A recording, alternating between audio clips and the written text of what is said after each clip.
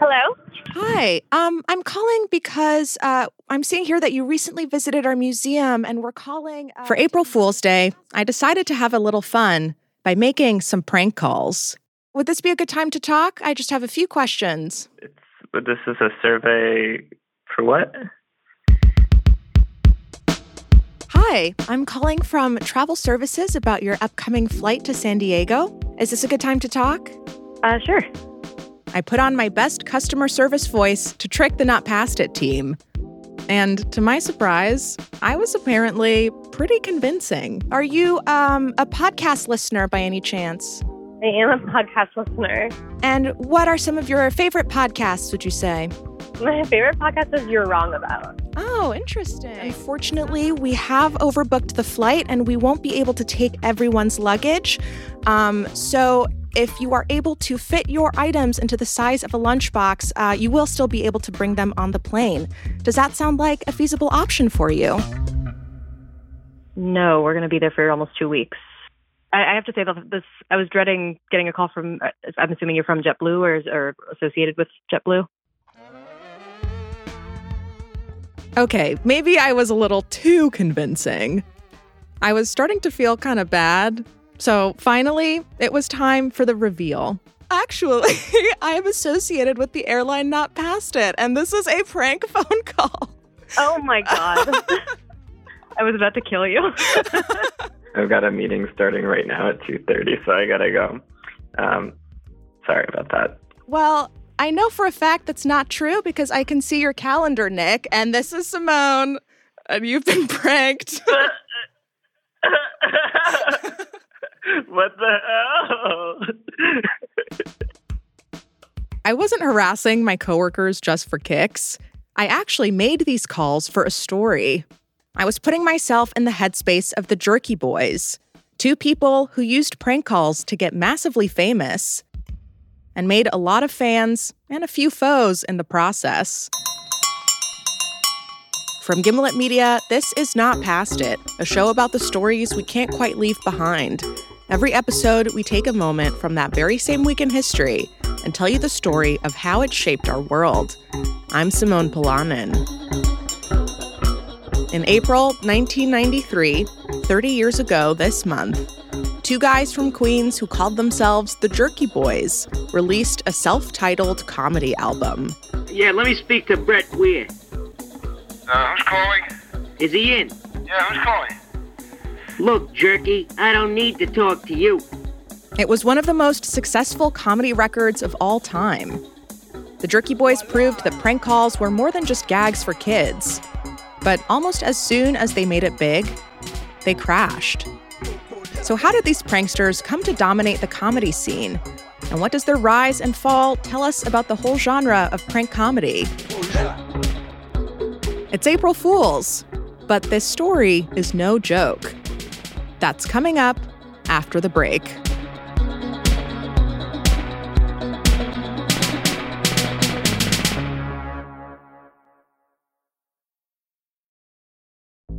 There's no better feeling than a personal win, and the State Farm Personal Price Plan can help you do just that. Talk to a State Farm agent today to learn how you can bundle and save with the Personal Price Plan. Like a good neighbor, State Farm is there. Prices are based on rating plans that vary by state. Coverage options are selected by the customer. Availability, amount of discounts and savings, and eligibility vary by state. Another day is here, and you're ready for it. What to wear? Check. Breakfast, lunch, and dinner? Check. Planning for what's next and how to save for it? That's where Bank of America can help. For your financial to-dos, Bank of America has experts ready to help get you closer to your goals. Get started at one of our local financial centers or 24/7 in our mobile banking app. Find a location near you at bankofamerica.com/talktous. What would you like the power to do? Mobile banking requires downloading the app and is only available for select devices. Message and data rates may apply. Bank of America N.A., member FDIC. When you need mealtime inspiration, it's worth shopping Kroger, where you'll find over 30,000 mouth-watering choices that excite your inner foodie. And no matter what tasty choice you make, you'll enjoy our everyday low prices, plus extra ways to save, like digital coupons worth over $600 each week. You can also save up to $1 off per gallon at the pump with fuel points. More savings and more inspiring flavors make shopping Kroger worth it every time. Kroger, fresh for everyone. Fuel restrictions apply. Okay, full confession up top. When I first heard about the Jerky Boys, I didn't get it. My partner recently mentioned them offhand, and I was like, the who? And he was like, they used to do prank calls and stuff. You haven't heard of the Jerky Boys? Nope, doesn't ring any bells. Usually when this kind of situation arises, his immediate move is to pull up YouTube and plunge me headfirst into the discography of Souls of Mischief or whatever. But this time, he was like, I don't know if you'd like them. Their comedy is not really your style. Well, if you know anything about me, you'd know that is exactly the way to get me to check something out. So I went over to YouTube and pulled up some videos.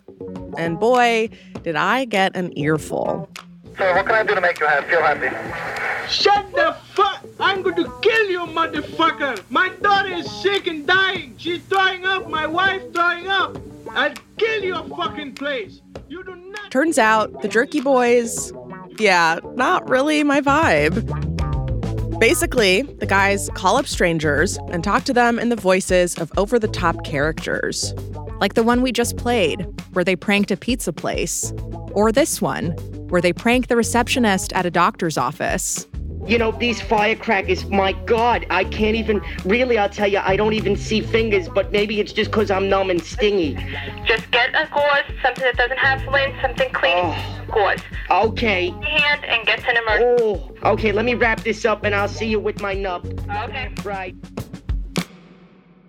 I found the characters really aggressive and off-putting, the accents cringy, and I struggled to find the humor in the whole premise.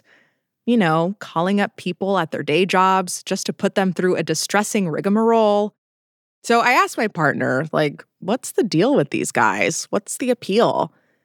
And he was kind of like, that's just teen boy humor. I don't know. It was just something funny to listen to. Thanks, babe. Super helpful. Not. Get it? 90s era joke structure.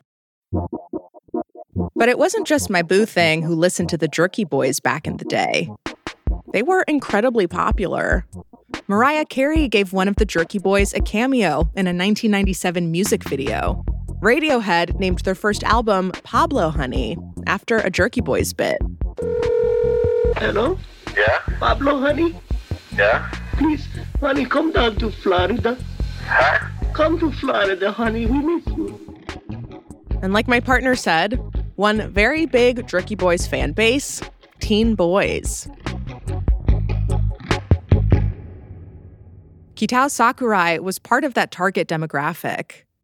In the early 90s, Kitao was a middle school kid in Cleveland, Ohio. He was born in Japan, but moved with his mom to the US when he was just a few years old. And at a young age, Kitao became a comedy fan. Not having English be my first language, really connected me to physical comedy and slapstick and also Japanese stuff is very slapstick, but it's also very sadistic. By the time Kitao was in his tweens, he was obsessed with all sorts of unhinged comedy. And since this was the pre-internet age, he couldn't just go online for this stuff. So it makes sense that one of his biggest comedy revelations came to him in the form of a cassette tape. It's one of those vivid memories I have is being in the third floor attic with my really good friend David Stone.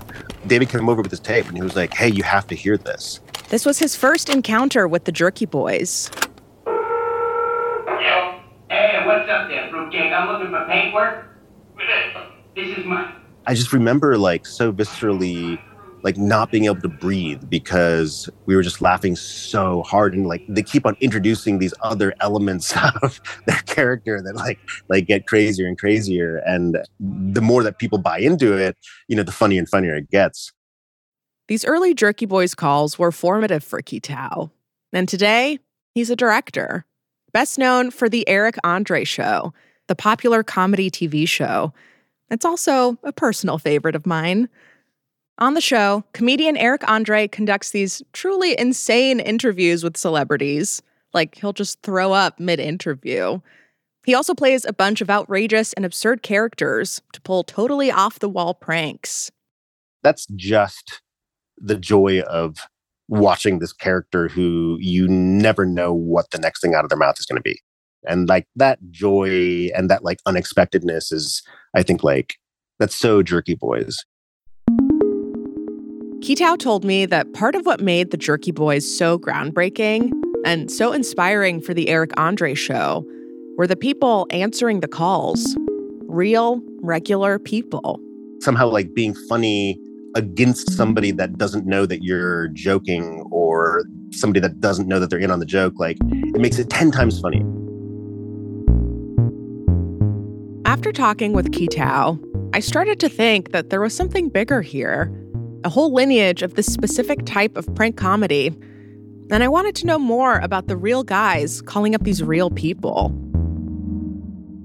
So I dialed up the ultimate prank callers, the two guys behind the Jerky Boys. There's Johnny Brennan. I had no intentions of being world famous or even famous in my little area. This was just a goof for me. And then there's Kamal Ahmed. I guess we were the Beatles of the prank phone calls.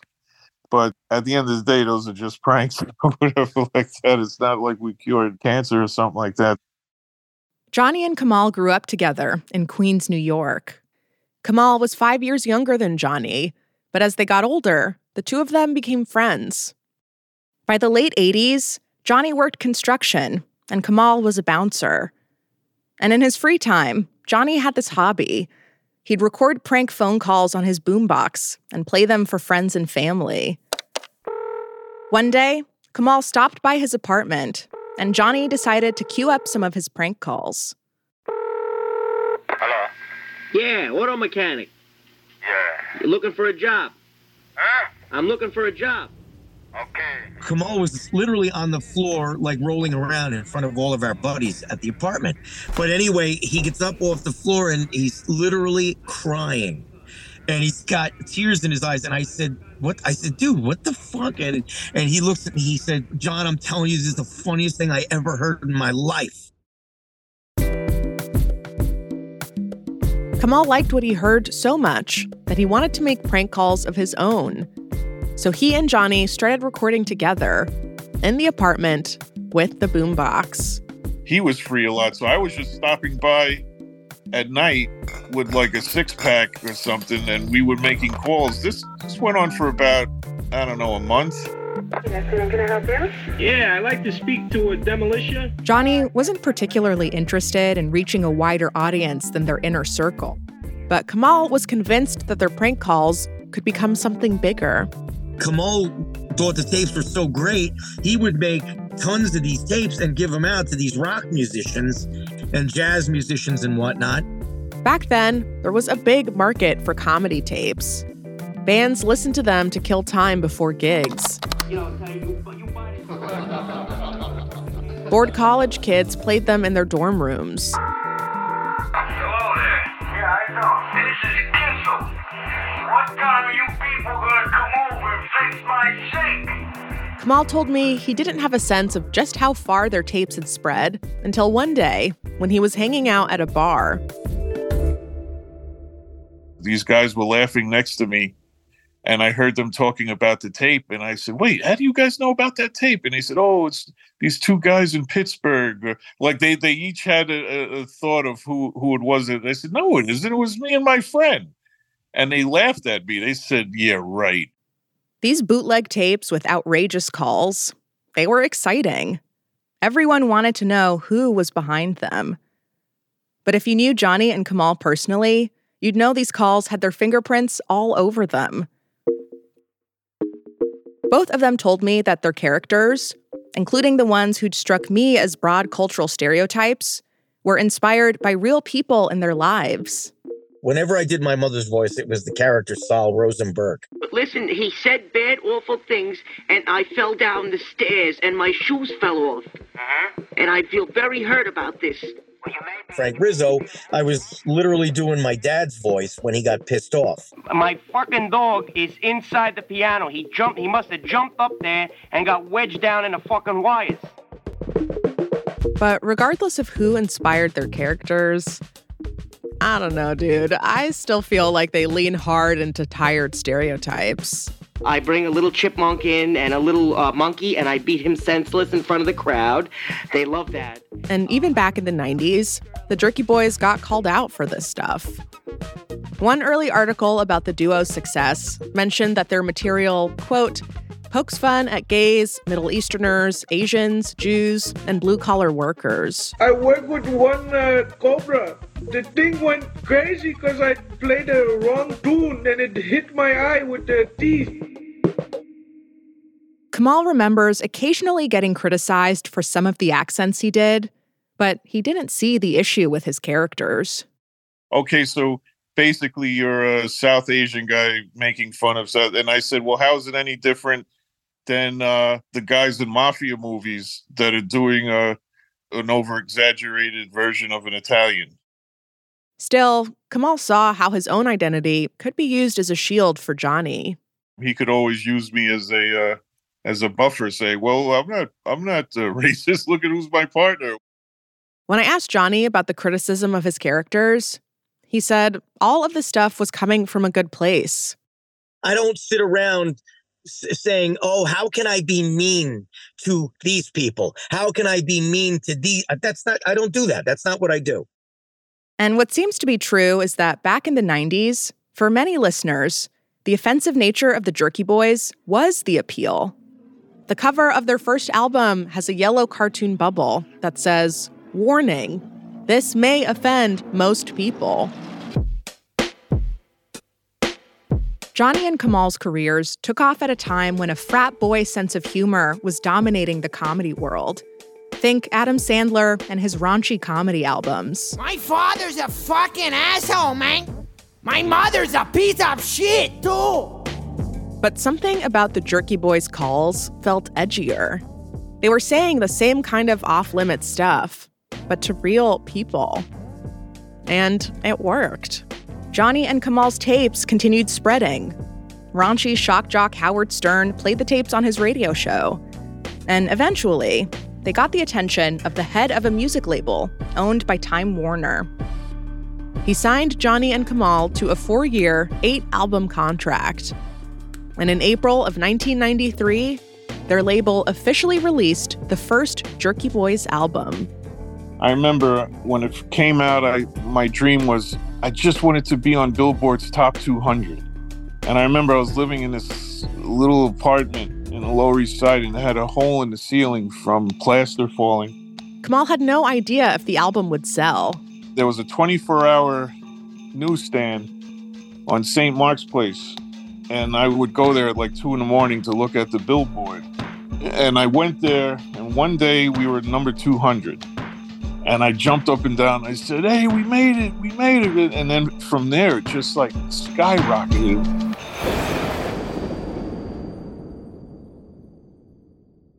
In its first month, the Jerky Boys album sold 150,000 copies. The next year, their second album, The Jerky Boys 2, came out. It was another big hit, and even received a Grammy nomination for Best Spoken Comedy Album. With all this buzz building, the Jerky Boys got another big break, a chance to become movie stars.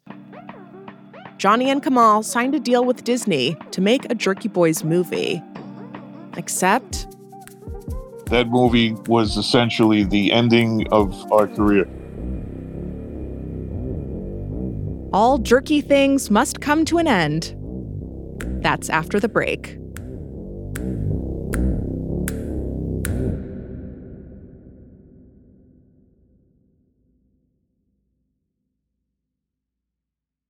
Welcome back, tough guys. Before the break, we heard about how childhood friends Johnny Brennan and Kamal Ahmed went from making prank calls for fun to launching a massively successful comedy album to filming a movie produced by Disney. The Jerky Boys, the movie. 3 gorge burgers with cheese? Okay, great. Spicy hot lammy nipple chops with minty pickled sour sauce. Starring the Jerky Boys themselves, Johnny Brennan and Kamal Ahmed. In the Jerky Boys movie, Johnny and Kamal starred as versions of themselves.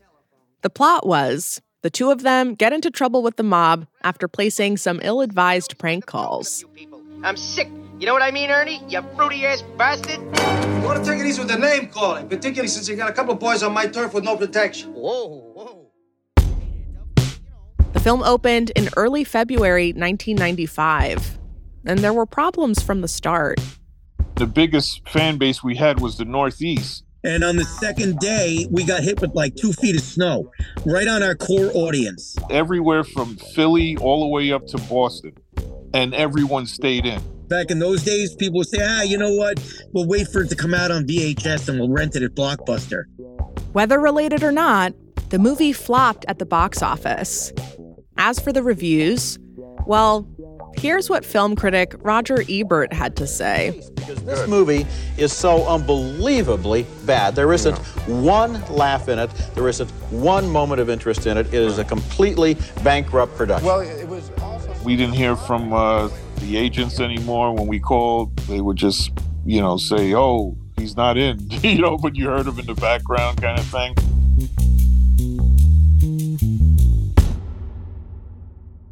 The next few Jerky Boys albums didn't sell as many copies as their first two releases. And this reversal of fortune was a turning point for Kamal. He says he wasn't happy with how their record contract split profits between him and Johnny, and that he'd been having reservations about being in the Jerky Boys since they signed their record deal. The longer we were there, and then the more I saw, I just was like, this isn't fun anymore. It was funner when we were doing it as a gag. So in the late 90s, Kamal decided to leave the group. Soon after, he stopped speaking with Johnny.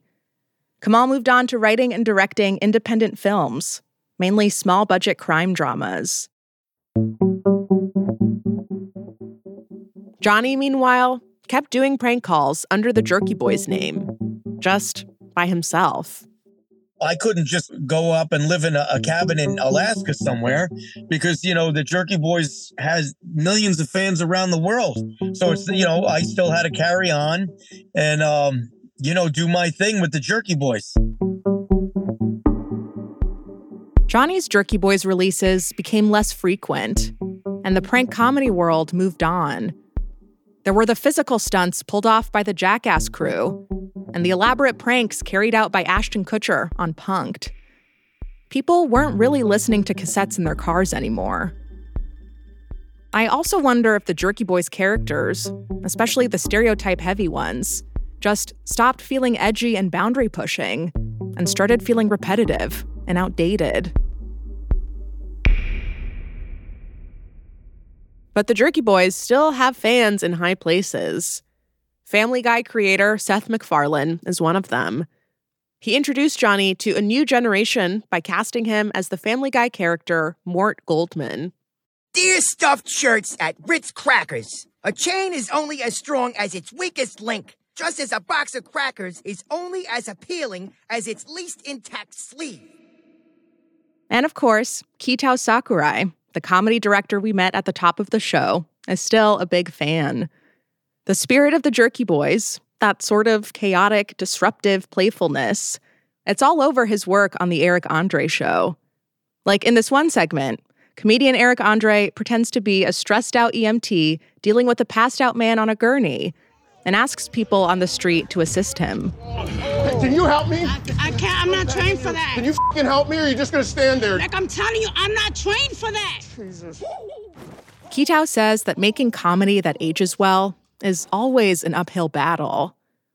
He told us that when he recently re-listened to the Jerky Boys, there were certain jokes that didn't hold up.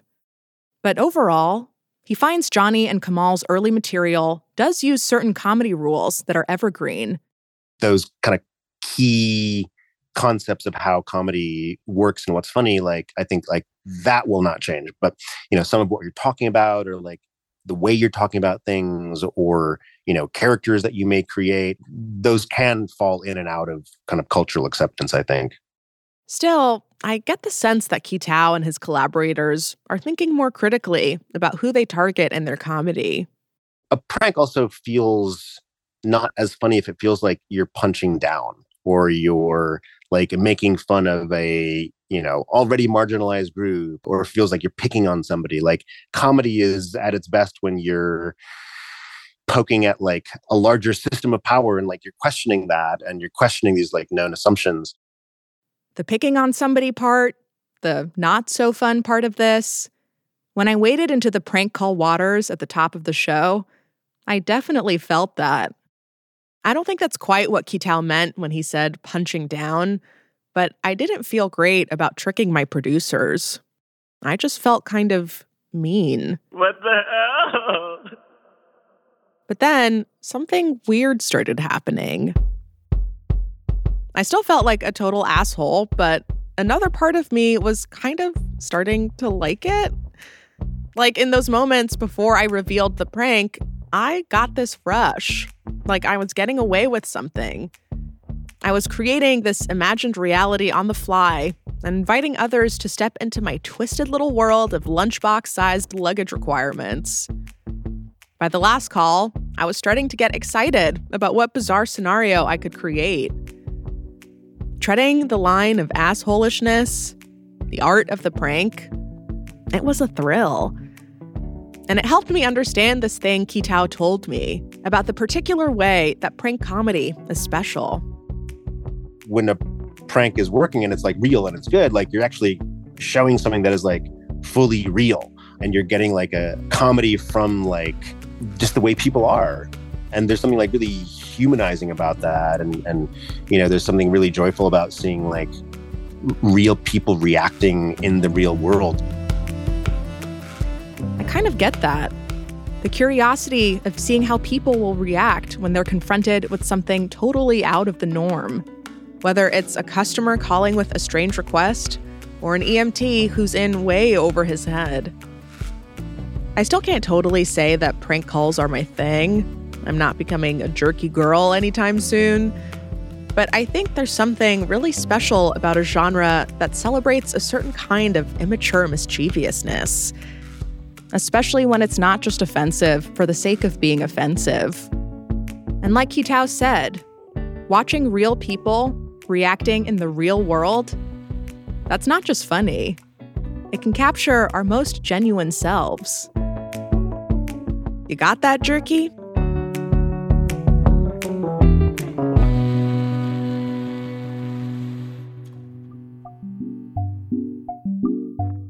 Not Past It is a Spotify original, produced by Gimlet and ZSP Media. This episode was produced by Ethan Oberman. Next week, get ready for the conniving, confounding, and cultured competition between butter and margarine. So they were pretty pissed off that there was this new incursion of fake butter. It was a power grab. Like, we can't have this fake butter. That's going to screw over our ability to make any money or to sell our real butter. The rest of our team are producers Olivia Briley and Ramoy Phillip. Our associate producers are Laura Newcomb and Nick Del Rose. Our intern is Jasper Jarecki. The supervising producer is Erica Morrison. Editing by Liza Yeager. Andrea B. Scott is our executive editor. Fact-checking by Ian Michael. Sound design and mixing by Emma Munger and Peter Leonard. Original music by Sax Kicks Ave, Willie Green, Jay Bless, and Bobby Lord. Our theme song is Toko Liana by Coco Co., with music supervision by Liz Fulton, technical direction by Zach Schmidt, show art by Elise Harvin and Talia Rockman. The executive producer at ZSP Media is Zach Stewart Pontier. The executive producer from Gimlet is Matt Schiltz. Special thanks to John Wenzel, Jesse Hoffrichter, and to Lydia Polgreen, Abby Ruzicka, Dan Behar, Jen Hahn, Emily Wiedemann, and Liz Stiles. Follow Not Past It now to listen for free, exclusively on Spotify. Click the bell next to the follow button to get notifications for new episodes. Check out our new comment feature in the Spotify app. And while you're there, hey, why don't you rate us 5 stars? You can follow me on Twitter at Simone Polanen. Thanks for hanging. We'll see you next week.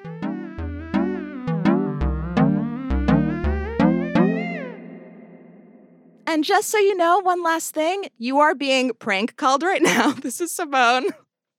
I'm sorry to absolutely interrupt your day. And I think you might be... Wait, are you sorry? Did you hang up on me, Liz? Hello? Liz?